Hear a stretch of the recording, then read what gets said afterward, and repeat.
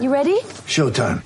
On May 3rd, summer starts with The Fall Guy. Let's do it later. Let's drink a spicy margarita. Make some bad decisions. Yes. Audiences are falling in love with the most entertaining film of the year. Fall Guy. Fall Guy? Fall Guy. That's what the poster said. See Ryan Gosling and Emily Blunt in the movie critics say exists to make you happy. Trying to make it out? Nope. Because I don't either. It's not what I'm into right now. What are you into? Talking. Yeah. The Fall Guy. Only in theaters May 3rd. Rated PG-13. Get ready for the greatest roast of all time. The Roast of Tom Brady. A Netflix live event happening May 5th. Hosted by Kevin Hart. The 7-time world champion gets his cleats held to the fire by famous friends and frenemies on an unforgettable night where everything is fair game. Tune in on May 5th at 5 p.m. Pacific time for the Roast of Tom Brady. Live only on Netflix. Why take one vacation with the family when you could take all of them? With Royal Caribbean, you don't just go to the beach. You visit a private island and race down the tallest water slide in North America. You don't just go for a road trip. You ATV and zip line through the jungle. You don't just go somewhere new. You rappel down waterfalls and discover ancient temples. Because this isn't just any vacation. This is all the vacations. Come seek the Royal Caribbean. Ships Registry, Bahamas. With threats to our nation waiting around every corner, adaptability is more important than ever. When conditions change without notice, quick strategic thinking is crucial. And with obstacles consistently impending, determination is essential in overcoming them. It's this willingness, decisiveness, and resilience that sets Marines apart. With our fighting spirit, we don't just fight battles, we win them. Marines are the constant our nation counts on to fight the unknown. And through adaptable problem solving, we do just that. Learn more at marines.com. Hey, White Sox fans, guess what? Before you know it, it's another podcast with me, your host. My name is Brett Ballantini. I host these podcasts. And guess what? It's an intimate affair. We have 75 staff members, but only one stepped forward, as he often does. I will even say usually does for a group podcast. It's Super Joseph Reeses, manning the Indianapolis field office. Crystal O'Keefe, the other half of the field office, has been working overtime with Six Pack of Stats, evidently could not take time out to join Joe and be legit in a full Indianapolis field office effort. But understanding the burdens there, you are really carrying the entire office on your shoulders, Joe. No pressure, but hey, let's get number 64 rolling. Welcome. Thank you for joining me. Yeah, it's great to be here. Thank you for having me. Okay, we are going to, we're in the dog days. I guess we're past the dog days, but we're still in dog days because the White Sox have run away with this division. And so really the last, 2 months of this year are going to end up seeming like the White Sox are maybe playing out a string. Of course, we're still going to micromanage every single game, even though the results, the day-to-day results might not be the biggest deal. It's certainly not going to make or break a division win for the White Sox. It seems inevitable that the White Sox are going to be winning the division. The magic number is now 18. Cleveland has somehow worked itself back above 500, which was unexpected, but we'll see if that holds. Running down the usual stats before we break down this team, Joe, the run differential pace for the White Sox is 97 wins. That's slowly gone down over the course of the season because they're just not playing very well in the second half. The legit, just straight on winning percentage, if you project it to the end of the season, where they're at right now, is a 93 win team, which again, anybody would have taken before the season began. White Sox are the third best team in the American League. They're just a half game behind the Astros. And believe me, that half game is going to play a big role in whether or not the White Sox can do much in the playoffs if everything holds for another 3-4 weeks. If they still end up behind Houston, trouble. If they can eke ahead of Houston, certainly you're not going to catch Tampa, eke ahead of Houston just to get that home field in the first round. If it turns out that those two teams are still 2-3 in the American League, that's going to be a big advantage, White Sox. But of course, there's a lot of stuff to talk about, and it might just be material given the state of the starting rotation. So, Joe, we talked last Mothership podcast about what the White Sox need to do against Pittsburgh and Kansas City, go 5-0, go 1-5, whatever. And I think you've always been pretty reasonable. You're like, hey, I want them to win 5, but if they don't, I'm not going to throw myself off a cliff. I've got responsibilities to the Indianapolis field office. So understanding a 3-2 little stretch here certainly left some wins on the table, but not disastrous and sort of doesn't really matter. Anyway, Joe, your feelings about the team here heading into action next on September 7th. Yeah, so this past 5 games against relatively weak opponents, I would say 3-2 was about as well as they should have done. I'm fine playing it safe as far as not asking pitchers to have too heavy of a workload when a top priority should be making sure that everyone is healthy for next month. Joe, given that Tony's already done that in the first half of the season by working the starters to death, but we'll get to that. Go ahead. Right. So yeah, the 3 winning 3 out of the 5 doesn't upset me. Like obviously today's win left a little bit of a sour taste in my mouth just because the offense just was not really doing anything. I mean, just the 6 singles, not going to win too many games like that. But overall, it was they took care of business against Pittsburgh, and it's just Kansas City. They've had trouble against them this season. Lost the season series 10-9, but that's just some randomness going on there, I think. And that 19-game sample size isn't super large. Kansas City is just a tough place for the White Sox to win. And so it doesn't surprise me that much that they dropped 2 out of the 3 and is not really a reason to hit the panic button. Joe, I'm going to play the alarmist role because if the White Sox can't win in Kansas City, I don't know how they're going in Houston, but okay. Of course we all know that. So, does it seem, Joe, to you? I don't know. It seemed like they played a bunch of games like first month of the season, and then they're obviously they're done now, early September. When the Royals were better, when they were even briefly in first place, it seemed like the White Sox played them better early in the season. It seems like since they've sort of become lame, they're like maybe going 50-50 against them. And I wish that hadn't been the case. I wish the White Sox had realized, hey, wait, they're actually not playing above their heads anymore. They don't have some strange first place confidence like they had in April. It'd be nice if they could say like, wait, this is Kansas City. How are we getting 6 singles against Kansas City? But those games are in the rearview mirror, I suppose. Absolutely. And yeah, maybe it's just a feeling of we don't have to take these games against this team particularly seriously. I don't know if there's like a slightly different mentality that's gone into that, or if it's. But I would think the more likely outcome is just Hawk used to say, you win 60 and you lose 60 every time, and I think this past series were 2 of those 60 where they just lose. Regardless. And, they just happen to come against the Royals this time around. Joe, I'm not going to call you out, but we're not 10 minutes into this and you're the numbers guy. You're the analyst. I'm not, I'm just the clown. And you're invoking Hawk Harrelson to somehow rationalize this team. Okay. I'm clearly playing bad cop in these podcasts like I usually do, but let's talk a little bit about, clearly this question answers itself, I suppose, but at the current state of this White Sox rotation, as unbelievable as it's been for at least a good 120 games. I know we're at the 130 mark, but certainly through the All-Star break, unbelievably dynamite, well beyond anything we could have hoped for, given the question marks going into the season. It's not uncommon or unheard of for guys to wear down and maybe even break down in the dog days, whether you're a playoff team or you're a team that's just going to go home on October 3rd. But this White Sox team is obviously going to the playoffs. They're going to need health top to bottom as much as possible for the postseason. And the rotation is showing its biggest cracks at a point where we really would rather not see it. We have Lance Lynn on the injured list, and you could argue that's just Lance Lynn taking a breather. Cool, that's fine.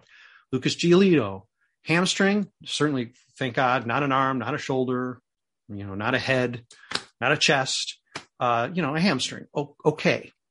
Carlos Rodon, we now know, getting pushed back. I'm not sure if he's pitching in Oakland or not, or just pitching later in the Oakland series, but he needs a breather. He's fatigued. He's admitting he can't get out there. and he came back. The big worry was, would he pitch again this season when he first went out? Okay, good. It was answered that he could pitch again and pitch all right. But now when two starts maybe after that injured list thing, 1 start, 2 start, now already fatigued again. And I understand, important to do it now. You can miss a game against Oakland or Texas if you're sure to line up against Houston or Tampa. But give me your assessment of the starting rotation, because it's making me, the nails are still pretty long actually, but it's making me start to bite the nails, Joe. For sure. There's a number of concerning points about the pitching staff right now. It's certainly nothing to scoff at as far as these recent injuries, but like you said, important thing is getting them back for an ALDS matchup against what will likely be the Houston Astros. Certainly important to make sure that players are well rested. Much better to be safe than sorry with regards to the recent injuries that have popped up. On the bright side, I felt that earlier in the season, the rotation was largely carrying the team a lot of the way. And with the return of Luis Robert and Yasmani Grandal, who are on fire, they've had less of a responsibility to carry the team, and they've been able to win a few games even without having a good performance from the pitching staff. For example, on the Saturday game, Lopez and Kopech had rough nights, but they managed to put up 10 on the board. And prior to those injuries, I don't know if, prior to the return of those players I mentioned, the Robert and Grandal, I don't know if that gets done. Mainly I'm hoping for them to just get back with the team for October. It's certainly concerning recently seeing them hit the injured list, but just hoping they get back to it. Well, again, you're a clever guy, Joe, so it's no surprise that you chose the Saturday game to talk about, because, of course, a great example of what would be the equivalent of maybe a get knocked out of the box if you're a starter, maybe in the third inning, would be today's game, Sunday's game, where the White Sox muster 6 singles against Kansas City, against a starter who has incredible potential but has not put it together this season. And that's a team at fairly close to full health. No Tim Anderson, but some of the excuses that could be used, no Eloy, no Luis, are not around anymore. And when you come out with an effort to win a series with 6 singles and get handcuffed by a rookie pitcher, that's problematic. But you know what, Joe? We're going to talk about the problematic offense or the great offense, because you're going to find some great numbers for me. I know I'm going to be very, very encouraged. My nails are going to go real long. They're not going to be nibbled at all. But we're going to do that after the break. We're going to take a quick break here on the Southside Sox podcast number 64. We will be back with Super Joseph Reeses in just a moment. Why take one vacation with the family when you could take all of them? With Royal Caribbean, you don't just go to the beach. You visit a private island and race down the tallest water slide in North America. You don't just go for a road trip. You ATV and zip line through the jungle. You don't just go somewhere new. You rappel down waterfalls and discover ancient temples. Because this isn't just any vacation. This is all the vacations. Come seek the Royal Caribbean. Ships Registry, Bahamas. When you need mealtime inspiration, it's worth shopping Kroger, where you'll find over 30,000 mouth-watering choices that excite your inner foodie. And no matter what tasty choice you make, you'll enjoy our everyday low prices, plus extra ways to save, like digital coupons worth over $600 each week. You can also save up to $1 off per gallon at the pump with fuel points. More savings and more inspiring flavors make shopping Kroger worth it every time. Kroger, fresh for everyone. Fuel restrictions apply. Hey, guess what? Moment is up. It is the Mothership Podcast number 64. I am speaking with Joe Reeses, and Joe does a clever thing here. his coverage he covers both the minors and the major league team. And his major league day, I want to say it's Tuesday, he does a little double dip. He dips into the 6-pack of stats.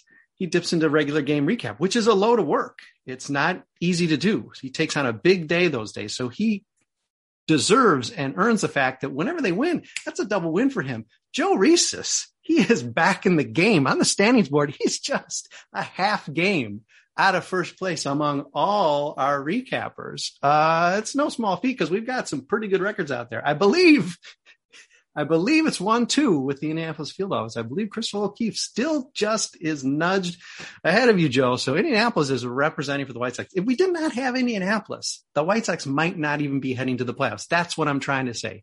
Anyway, welcome to the second half of this show. We talked a little bit about the pitching staff. I don't even know. We may just skip the bullpen because they're sort of depressing anyway. Kopech, I mean, I think we tweeted out, who would have ever thought that Michael Kopech would have almost double the ERA and almost the same number of innings as Reynaldo Lopez before the season? I think the answer would be 0 people, but that's where we're at now. So even Michael Kopech, the guy we thought was nails and might even get spot starts in the playoffs, now it's like, okay, pitch with his left hand. What's going on? Let's get this guy straight. Let's talk a little bit about the lineup, Joe. It's concerning when you see an effort like Sunday where you really pretty much still have, you're pretty close to full strength. You're never, let's face it, Joe, you're never going to be full strength, certainly not in September, probably not in the playoffs. Usually opening day, you're not full strength. The White Sox were hit on the offensive side by a ton more injuries than was fair or was average. But then on the other hand, their pitching staff was relatively intact. Now we're seeing that flip, and the offense has got to pick up maybe the starting rotation in the bullpen. And on a game like Sundays, and even Fridays, maybe they didn't do that. Is there concern? Do you think this is a offense that's still gelling? We got guys who are still relatively new coming back. Luis Robert, Yasmani Grandal took a pretty decent pause. Eloy Jimenez. I mean, these are guys who missed substantial portions of the season. Do we just give them more time? Is there concern that this offense isn't gelling the way we want it to? Because playoffs seem a long way away, but we're a month and ticking. Yeah, I think this might be an issue where some of the players are just not gelling, like you said. It's just when Gavin Sheets has gotten quite a bit of recent playing time. He's been solid. I don't know how much I would be comfortable asking him to do in a high leverage situation in the playoffs. Obviously, for the sake of fatigue over a long season, I know, Grandal is recently back from injury. He's really the only catcher who I trust with a starting role come playoff time. I know there's been a debate of Zavala versus Collins. I do agree with the majority recently of Zavala being better. They've been pretty similar overall at the plate, and Zavala is certainly a better defender.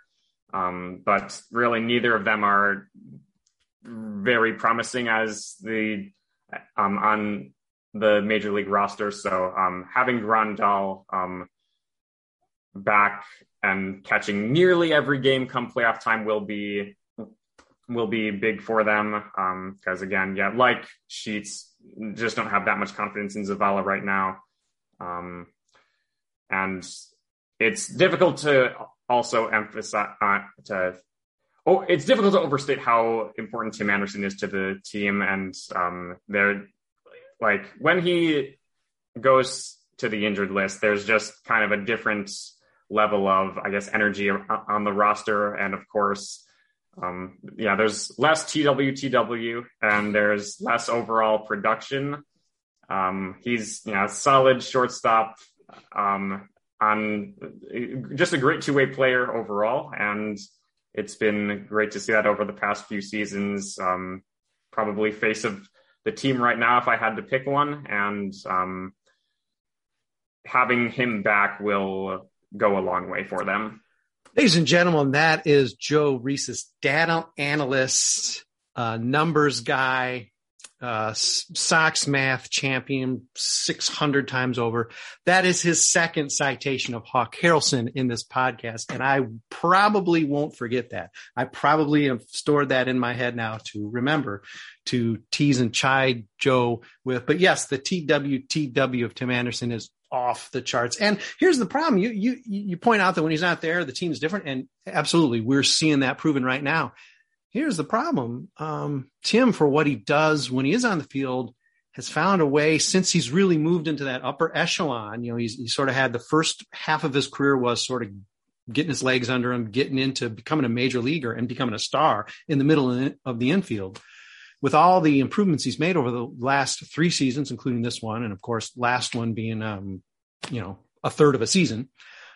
He's even scaled to last season. He's only played about 75% of the games. So that's 25% of the games the White Sox are expected to somehow find that gear without really the motor of the lineup. And I mean, injury's injury. What can you do? But that's unfortunate. You'd like to see a full season from Tim because this team would be even better and not just projected to only those were air quotes for those of you listening, because I know most of you do. Only 93 wins. Let's move to, I'm sure a favorite topic of many of our listeners and readers, because the debate about Tony La Russa is always a delicious and delightful one to them. And I know there are many people who want to yell at me and people like Lee Allen about harping on some of the shortcomings of our manager, despite the fact he's in the Hall of Fame. And listen, there's no argument. This team is in first place. He hasn't crashed the team, so to speak, Joe. But, today he post game mentioned how the three home runs, and that is, I believe in our coverage today, it came out eight of Salvador Perez's 41 homers, which, by the way, tip your cap to Salvador Perez. He's not a Hall of Famer, but if he keeps hitting 40 homers at age 85 or whatever he is now, he will be in the Hall of Fame. Yes, he will. But those 3 homers, Joe, were preventable. And, you'd think the guy who makes out the lineup card and calls calls most, if not all, the pitches and has a pretty, I would guess, sort of heavy hand on the team, might have a role in the preventable home runs. If you combine team WAR, if you combine run differential, which is sort of the soup I put together in terms of the managerial WAR that I like to do that no one else pays much attention to or cares about and scoffs me over. The White Sox are about 4 wins less than they should be at. This team should be even at a better pace than they're at. That falls to some degree on Tony. Maybe it's bad luck, bad weather, catching all the toughest pitchers. Some of it could be luck, travel. Bad food pregame, postgame. I don't know. But I think some of it, if not all of it, has to fall on the manager's shoulders. So talk to me a little bit about your level of confidence in Tony and what he's shown. And will there be a different gear between now? We've got a month stretch run to the playoffs. There will be playoffs for the White Sox. And then into the playoffs, do you expect a different gear from a guy who's been away from the game for a decade? Or have you seen things leading up to now that says, okay, listen, he's playing more of a long game. He is playing some sort of chess here. Calm down. I don't think he'll shift into a completely different gear. I think that you mentioned the statistic of the gap between their actual wins and their expected wins, which I think is completely fair to point out. I think I would put maybe a little bit less of a share of blame for him on that than probably you would, but it is still worth noting for sure that, there are a couple of games during this season where, he makes the decision not to challenge when really the downside of challenging it is basically 0. You get into the 6th or the 7th inning and you just have nothing to lose at that point to do that. He's got somewhere to be, Joe. He's got somewhere to be. Right. So that's an issue. Hopefully we don't see that coming up again. The couple of other major issues that come to mind would be, of course, the whole issue with Mercedes against the Twins a few months ago. That one was probably the dumbest thing he's done all year is, defend the Twins decision to throw at him. That I don't know if I'll ever get over that entirely. But it's in the past now, and I will have to admit, I thought he would just be a bad match for this team with a very young group with full of guys who aren't afraid to challenge the conventional unwritten rules. I just figured that he would mess with that culture, and despite that fit, which seemed to be a bad one, it's worked out okay for him, and the players seem to like him, and that is important, I think, to point out. Yeah, unless there's something we don't know about, we're not hearing about, and I think it would, even in this Zoom era, more would leak. There'd be more throwing under the bus and hints. You're right. Somehow this mesh has happened, and something when we first heard in the news, that was probably our first concern. Not even, well, there are a lot of concerns, but in terms of a practical sense, the biggest concern was how in the world do you go from, Papa Ricky Renteria to now a guy, admittedly not Tony's fault. I mean, shoehorned into a situation where over years, they've gelled through the rebuild. You wondered how he would mesh there, and it does seem like, with maybe a few missteps, that gel has been pretty good. And let me make it clear, part of the reason of trying to come up with something like a managerial war is to take the emotional element out of it. People by and large, hated Ricky Renteria. The truth is, last couple of years, he wasn't nearly the poor manager he was early on. The whole idea is to try to isolate managerial performance. And I know that sort of goes hand in hand with the general manager job. And yes, it goes hand in hand with pregame food and weather. And yeah, I know it's a lot of stuff, but the manager is the guy who bears the most responsibility for that stuff in between the lines. And right now, Tony's in the negative. If he was in the positive, I'd be acknowledging that. I cannot believe this, Joe. This guy is doing better than expected. He's given this team if it's 2005 and it's Isaac, it's like this guy has been magic this year. He's added 6 wins to this team. And, that's the point, as you know, despite your predilection for Hawk Harrelson, as a data guy, listen, the black and white doesn't, lie. We got the spreadsheet. It gives you the number and you say, well, okay, that's what it is. Now let's try and figure out how we explain that. But okay.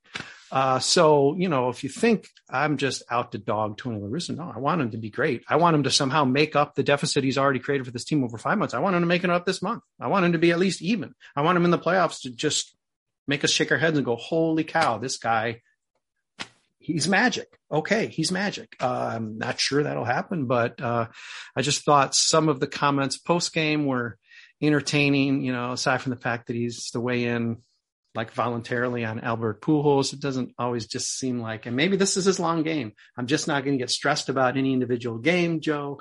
I know you fans are freaking out and everybody's on Twitter crying.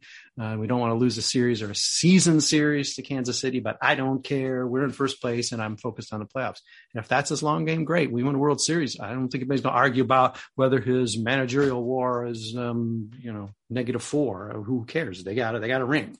So they could have won 100 games and won the World Series. Okay, big deal. Who cares? But some calm words from Joe Reeses, just keeping it steady as he usually does. It's a good foil. We got good cop, bad cop, good fan, bad fan. We're both eating similar food though. That's one thing. You're not eating a big slab of ribs and I'm eating the elotes. When we're sitting down at the ball game, Joe, we're pretty much eating the same food. Absolutely. And there's a few others. It's a big staff, but there's a few others, and good for all of them. One day we'll just have, maybe in the off season, we'll just have, we'll just have the vegan vegetarian, the Southside Sox podcast. And if nobody listens, I don't care. We're still going to do it. Okay. All right. Well, that is Joe Reeses. And, again, data analyst, big numbers guy, been hardcore 6-pack of stats from the start. He's maybe done more than anyone. Him and Ashley Sanders probably running neck and neck there. But again, got to say, Hawk Harrelson devotee. Absolutely. Big fan of the Hawk and his numbers. And what can I say? Who might I argue with? He's the data guy. Who might I argue with? Joe, well, I don't know if we've provided listeners hope, disdain, fear, but I know you probably tried to pull in the hope side, and there's nothing to feel bad about. This is a first place team that's going to make it to the playoffs. Just a matter of who they draw. And let's hope that the top 26 on the team are close enough to full health to make maximum damage, win or lose maximum damage in the playoffs. And I'm sure that's what the team is aiming toward. And that's what we as fans are hoping for as well. So thanks for providing a steady hand and some calm. And again, really citing the key Hawk Harrelson stats, because that's really what we need on these podcasts. Yes, my pleasure. I'm very glad I was able to bring him into this. Absolutely. Next podcast where we need more Hawk content, I'm not going to even record it without Joe there. Well, thanks to Joe. Thanks to everybody listening and reading and sometimes even watching. Without you, we're not here, and there's no purpose for us doing this. You might argue there's no purpose for us doing a podcast early in September when everything is pretty much predetermined anyhow. I don't care. I'm not going to listen to you if you say we don't need to do one, because we're probably going to do one in another couple days too. That's just how we roll here. We give you more content than you could possibly ever want. And it comes at a very low subscription price. That's the nice thing. It's a win-win for you. So still and all, thank you for listening. Thank you for reading. We'll be back with more Southside Sox Mothership podcasts, probably sooner than you want one.